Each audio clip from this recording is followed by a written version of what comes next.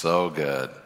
Man, that song it's not an accident that we sung that song. That was purposeful, intentional, spirit-led for what we're talking about today, what we're focusing on. As we continue our Not Alone series, we are anchored in 2 Timothy 1:3. 2 Timothy 1:3 says that God has given us, through his divine power, everything that we need in life, physically, relationally, here, and godliness, in pursuing him and following him, everything that he would ask us to do, call us to in this life and the life to come. He has granted us everything that we need by his ability, by his means, so that we would be able to live this life and the life to come and everything that God's designed us to through knowing him, through the knowledge of him for his glory. So if we have went through this sermon series, we have focused on the Father, we have focused on the Son, we have focused on the Holy Spirit. God, one God in three persons, that's where we've been. Today we are going to talk about angels. Of all things, angels. How many of you, even online, show a little hand up, how many of you have ever heard a full message on angels? Got a few hands. That's okay, got a few hands. I'm curious online. I don't think I have. In 22 years of following Jesus and been a preacher and listened to, who knows how many sermons, I can't think of one. So this has been a fascinating study in preparing for today. Now, in preparing for a topic like angels in this Not Alone series, what comes to mind for me is 2 Timothy 3:16. It's a 3:16 passage like John 3:16, but it's 2 Timothy.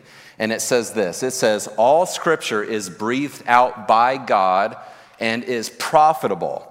It is advantageous. It is beneficial for teaching, reproof, correction, and training in righteousness, that the men and women of God may be complete. Whole nother sermon about that word, complete. Equipped for every good work.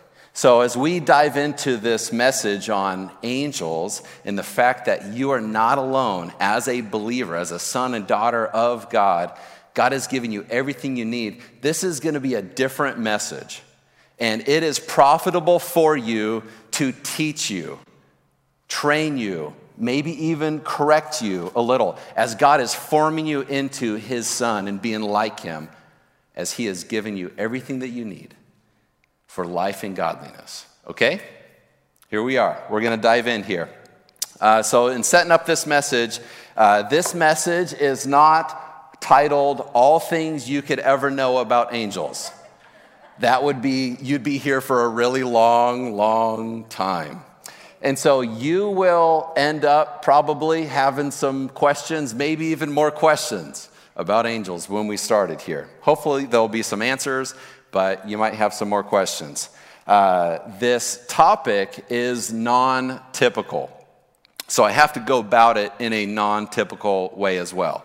Now, it's kind of a good thing. I'm really wanting to root and ground you in the Word of God, as all Scripture is breathed out, given from God himself to you so that you would know him and be equipped and shaped. I'm going to continue to root and ground the things that we're talking about in different passages. We're going to read some of them, and then I'm going to just make reference to other passages. So it'll be a little heavier Scripture reference. That's not to overwhelm you. That's to point out, root, and ground what we're talking about. We're not just talking about angels or making up our own opinions. What does God say about what he made? Okay? I'd encourage you as you listen to focus on one or two things. What resonates with you? What's God stirring in you? What is intriguing? And so focus on those things. And then I want to use a quote from Sanjay, one of our teaching members. He says this. He says, if you've decided to believe in God, okay, how many of you that's true for you? You have decided to believe. in God. You have already signed up to believe a lot of other crazy stuff. True nonetheless, right? But it is not, you can't use empirical evidence to prove the existence of angels. It's not something observable, though it is able to be documented. It is documented. But it's not necessarily reproducible and testable in a controllable environment, right? So there's not necessarily empirical evidence about angels, but we're going to the source, the one, the author, the perfecter, the designer, and seeing what he has to say. So, not alone. You, believer, you, brother, sister, are not alone in this life because God has created myriads of angels. Myriads of angels. Now, how many of you use that word all the time? Right? Yeah, just like me. Myriads of angels, but it's not an accident.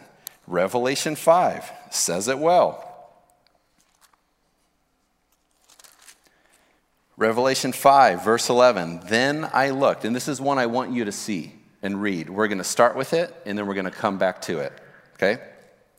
Then I looked. This is the Apostle Paul. The Apostle John, as he is brought by an angel to have a revelation, to see a window into heaven, into the spiritual realm, into eternity. This is one of the things that he saw as he recorded, documented his eyewitness account. Then I looked, and I heard around the throne of God, and the living creatures and the elders, the voice of many angels, numbering myriads and thousands of thousands, saying with a loud voice, and we'll get into that as we finish up. Myriads and myriads. What are myriads, right? The word is used to describe endless, countless, innumerable. Okay? You know some things that are myriads of myriads, endless, countless. You couldn't even if you tried. Like stars. Stars. Here is an attempt to capture the universe. Okay, this is a picture in an attempt to capture the universe. Now, what you see there are not just stars. That's not a picture of, say, 20,000 stars. Stars are not just scattered throughout the sky. They're actually grouped together in groups that we call galaxies. So this is a picture capturing galaxies. Every single one of those lights that you see is not enough to be a star in and of itself. It is a galaxy. Now, it is thought that there are 2 trillion galaxies. Whatever that number means, right? Thousands, millions, billions, trillions. That is 2 trillions of galaxies. Now, going to the next picture here. It is thought, this is the Milky Way galaxy, this would be one of 2 trillion galaxies, right? In galaxies, it is thought to be 100 to 400 billion stars within one galaxy. Anybody feeling small yet? Anybody feeling like God is big yet? Okay, you are here. I love that. You are here. It's a good thing that you're not in the center of it because there's a black hole there and you'd be torn to pieces. Okay, so God appropriately orchestrated that we would be in the arm over here. But there are 100 billion to 400 billion stars within our galaxy. We know one of them, right? We're close to one of them. You can go to the next slide there. Here's ours, right? One star within hundreds of billions within our galaxy of 1 to 2 trillion galaxies, right? Anybody having a hard time capturing these numbers? That's what we're talking about. Myriads and myriads. Now you're wearing the same tension I have been in trying to capture this topic. We are small. God is big. Myriads and myriads. And this is what John saw. Endless, countless, countless. You, my friends, are not alone You are not, you are far from alone. God has created myriads and myriads of angels. Now, in order to be able to preach this message, there's rules and laws about preaching, and so if I did a 6-point sermon, that would be breaking some rules. However, with a little bit of creative license, you can do an acrostic and you can get away with it, and it's approved. So that's what I did. Angels. A. Angels, A. They appear as assigned. They appear as assigned. Hebrews 13:2 is a great passage about this. Hebrews 13:2 says, "Do not neglect to show hospitality to strangers, for thereby some have entertained angels and not been aware of it. They have not known it." So, do not be surprised. Serve, be compassionate, be generous. Allow God to use you as a conduit of His grace. Don't stop doing that. And there's some contextual things about the dispersion and suffering of Christians, running and hiding and all that stuff that play into this passage. But the truths are nonetheless, be God's hand and feet and be His grace. And as you do that, you do not know that you might be engaging and entertaining some angels in your compassionate efforts. God could be testing you because they appear in human form for those assignments. Angels they appear as assigned. In other places, we have different descriptions. In Isaiah 6, I'm just going to make reference to this passage. In Isaiah 6, we have Isaiah before the throne of God, and there is a seraphim before him. It is described that he has 6 wings. He has 2 that he covers his feet, 2 that he covers his face, and 2 that he flies. And in another passage talking about seraphim, they are covered in eyes. Pretty interesting. Creation by God. You are not alone. And then from Genesis 3, we see a picture of an angel.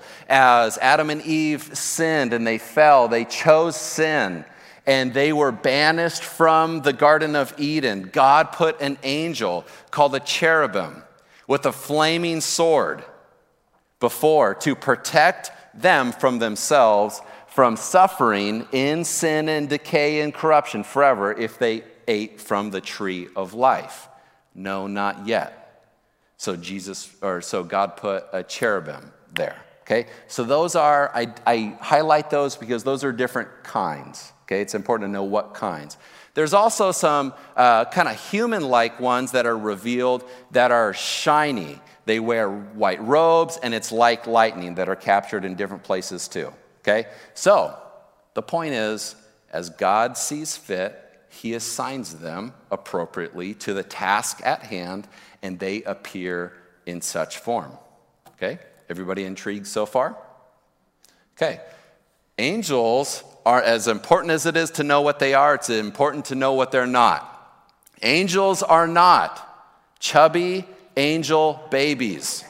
This is very important to have your theology accurate, right? What does God actually say about them? They are not chubby angel babies. And this will actually be comforting to you. We'll get to that point, okay? Angels are not cupids like the Renaissance era captures or Hollywood or whatever, okay?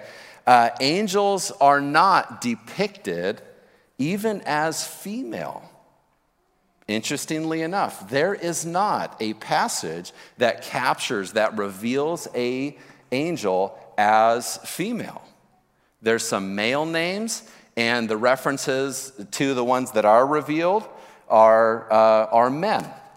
Interesting enough. Now, we don't need to necessarily take that to the fullest extent and say that there are not at all. It just doesn't reveal that. So God hasn't revealed that. So what is revealed is these things. They're not chubby angel babies. And so far, according to what we know, there's not female. Interesting. It's important to also know when you die, you don't become an angel. You do not. You do not get wings either. It's important to know what angels are and are not. Here's some pictures here. Okay? Here are some Jewish men. And this very well could have been like the two men that visited Abraham in Genesis 18 and promised him the promise that he was given. Or Genesis 19 that came and visited Lot. Or the men that stood with Jesus' disciples, the resurrected Jesus, as he ascended to heaven. There were two men, angels, that stood with them and saying, what are you guys waiting for, right? So they could have been very common, ordinary. They showed up as they were assigned. And that could take different shape. They're not necessarily all Jewish or whatever. Then we have, here's the picture of a seraphim. This is an artist's attempt to capture a large 6-wing angel with eyes all over him. And this would be Ezekiel's experience here. And then there's the cherub. This would be the one that's placed up in Genesis 3 to guard with that flaming sword. Pretty strong, pretty intense. So out of those pictures, would anybody say they're chubby angel babies? No. Angels, they appear as they're assigned. They are not chubby angel babies. And this is important. God gives angels to God's people. Okay? Angels are assigned and they give to God's people. That is their assignment. Hebrews 1:14 is important to read and to know. Okay? Hebrews 1:14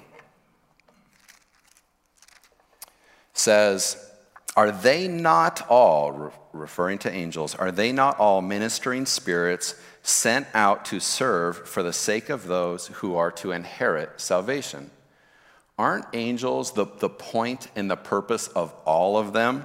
To minister. In other words, to serve. That's all ministry is serving. A minister is a servant.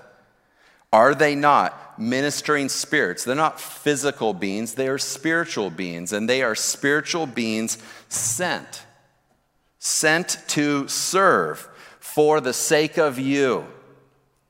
For the sake of you, for the sake of helping you, leading you, guiding you, correcting you, testing you, helping all of you who are to inherit the salvation that God has called you to, and all that are in the world. And as we already saw, there are myriads and myriads of them.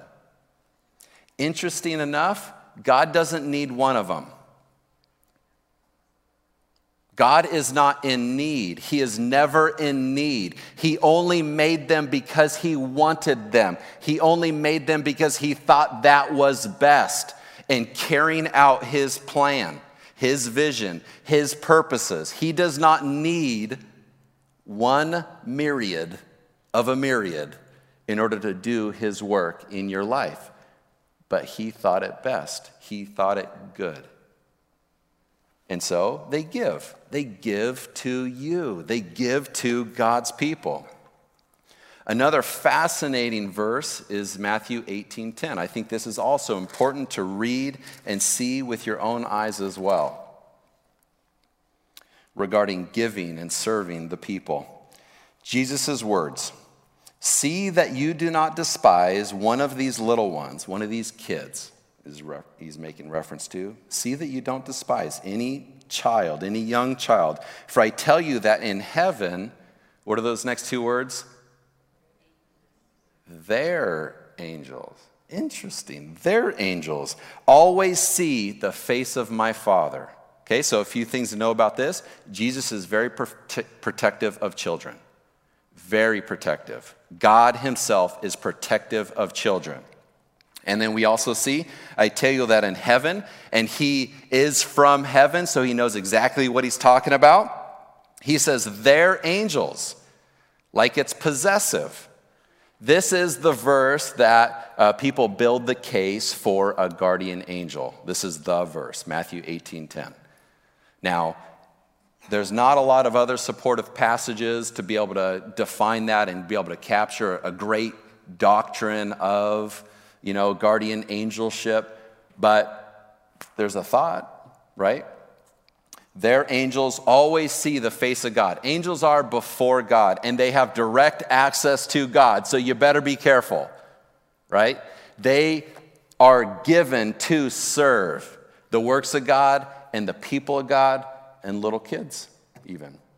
And this is where miraculous stories come in. When you hear about those stories of there was a car accident and the car pinned down someone and they were able to lift up the car, right? Superhuman strength, going against all science known, right? How?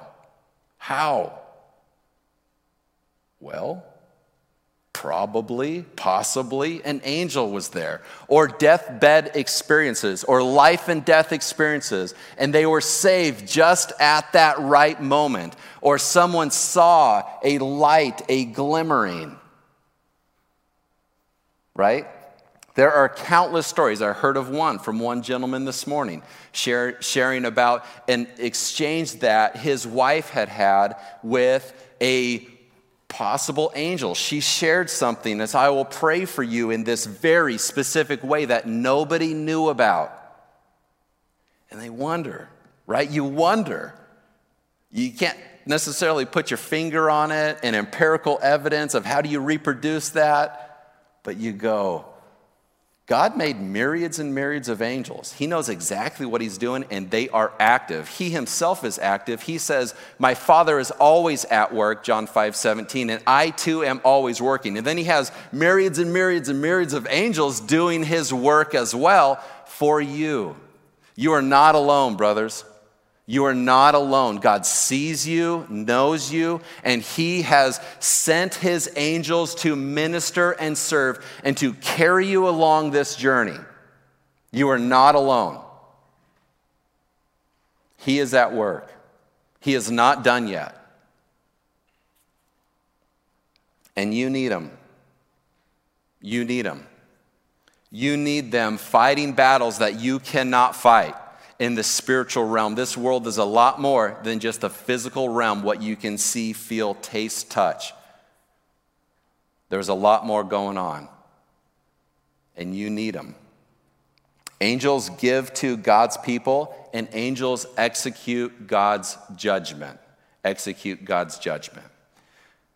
Now, that word, judgment, has several understandings to it. You guys make judgments all the time. I made a judgment yesterday, right? I have these old, rotten, gross bananas, and one was grosser than the next. Those would be good for banana bread, and that one needs to go, right? My dentist makes judgment all the time. I wish they wouldn't, but they do, right? You need more help, right? Why aren't you flossing, right? Anybody else? Liars, where are you at? That's right. We got one honest person back there. Thank you. Right, we make judgments all the time. That person is not safe. That situation is not safe. We make judgments all the time. So does God. And God is carrying out his plan. He is executing his plan. And angels are a part of carrying out that plan. And we have a ton of amazing stories. I'm going to highlight briefly 3. We have Joshua, right as they step into Canaan, Joshua 5, they're about to go to Jericho, and there's this super cool experience, this interaction with an angel. And he says, Joshua meets this man-like figure. Man, seems like a man, okay? Joshua asks the question, who are you for? Are you for our enemies, or are you with us? And he says, neither. I'm not for you. I'm not for them. I am the commander of the Lord's army. I am for the Lord and what he is doing. And then there's an amazing story of how God was speaking in that and then what he did, obviously, with Jericho, Joshua 5. You have this beautiful story, 2 Kings 6. There's great armies against them, the Syrians. And Elisha, S-H-A, Elisha with his servant, the servant's scared. Elisha prays, God, help my servant see what else is going on here beyond just the physical realm. And he was able to peel back heaven the atmosphere itself, and be able to see the spiritual realm itself. And it says that he opened up his eyes, and the young man saw the mountain was full of horses and chariots of fire all around, mounted with angels. And they led the enemies to the people of God. And there is this amazing mercy that was shown. God is a God of mercy. He wipes out what he needs to wipe out. He judges harshly what he needs to. And he shows mercy because he is a God of mercy, and he loves showing mercy. And in this situation, he showed them mercy, and he expected the people of God to show them mercy too. You feed them as you would want to be. You give them water, and they let them go peacefully. And then it says the Syrians never went back to attack them again. And an angels, myriads even, were active spiritually in making that situation happen. And then 2 Kings 19, we have a powerful demonstration of one angel killing 185,000 warriors in one night. 1 to 185,000.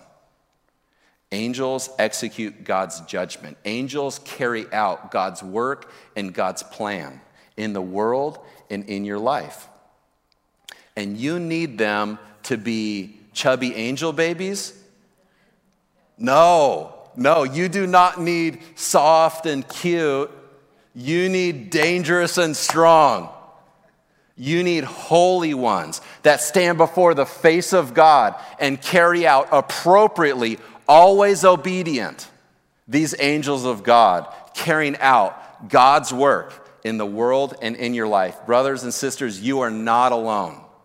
God is at work. He sees you. He knows you. He is at work in your life, carrying you, seeing you through to inherit salvation that he has for you. You are not alone. You are not alone. We see in this battle, this spiritual battle, that there is also an enemy at work as well. And I had to fit him in somewhere, so I said, in the acrostic, so I said, loser Satan. Loser Satan. That's how it makes sense and it doesn't make sense. So just work with me here. Loser angels, loser Satan. Okay? In Ezekiel 28 and Isaiah 14, it is prophetically said that Satan once was an angel. Satan, known as Lucifer or the devil, the adversary of the brethren, the father of lies, his native language is lying, was actually good. God didn't make Satan.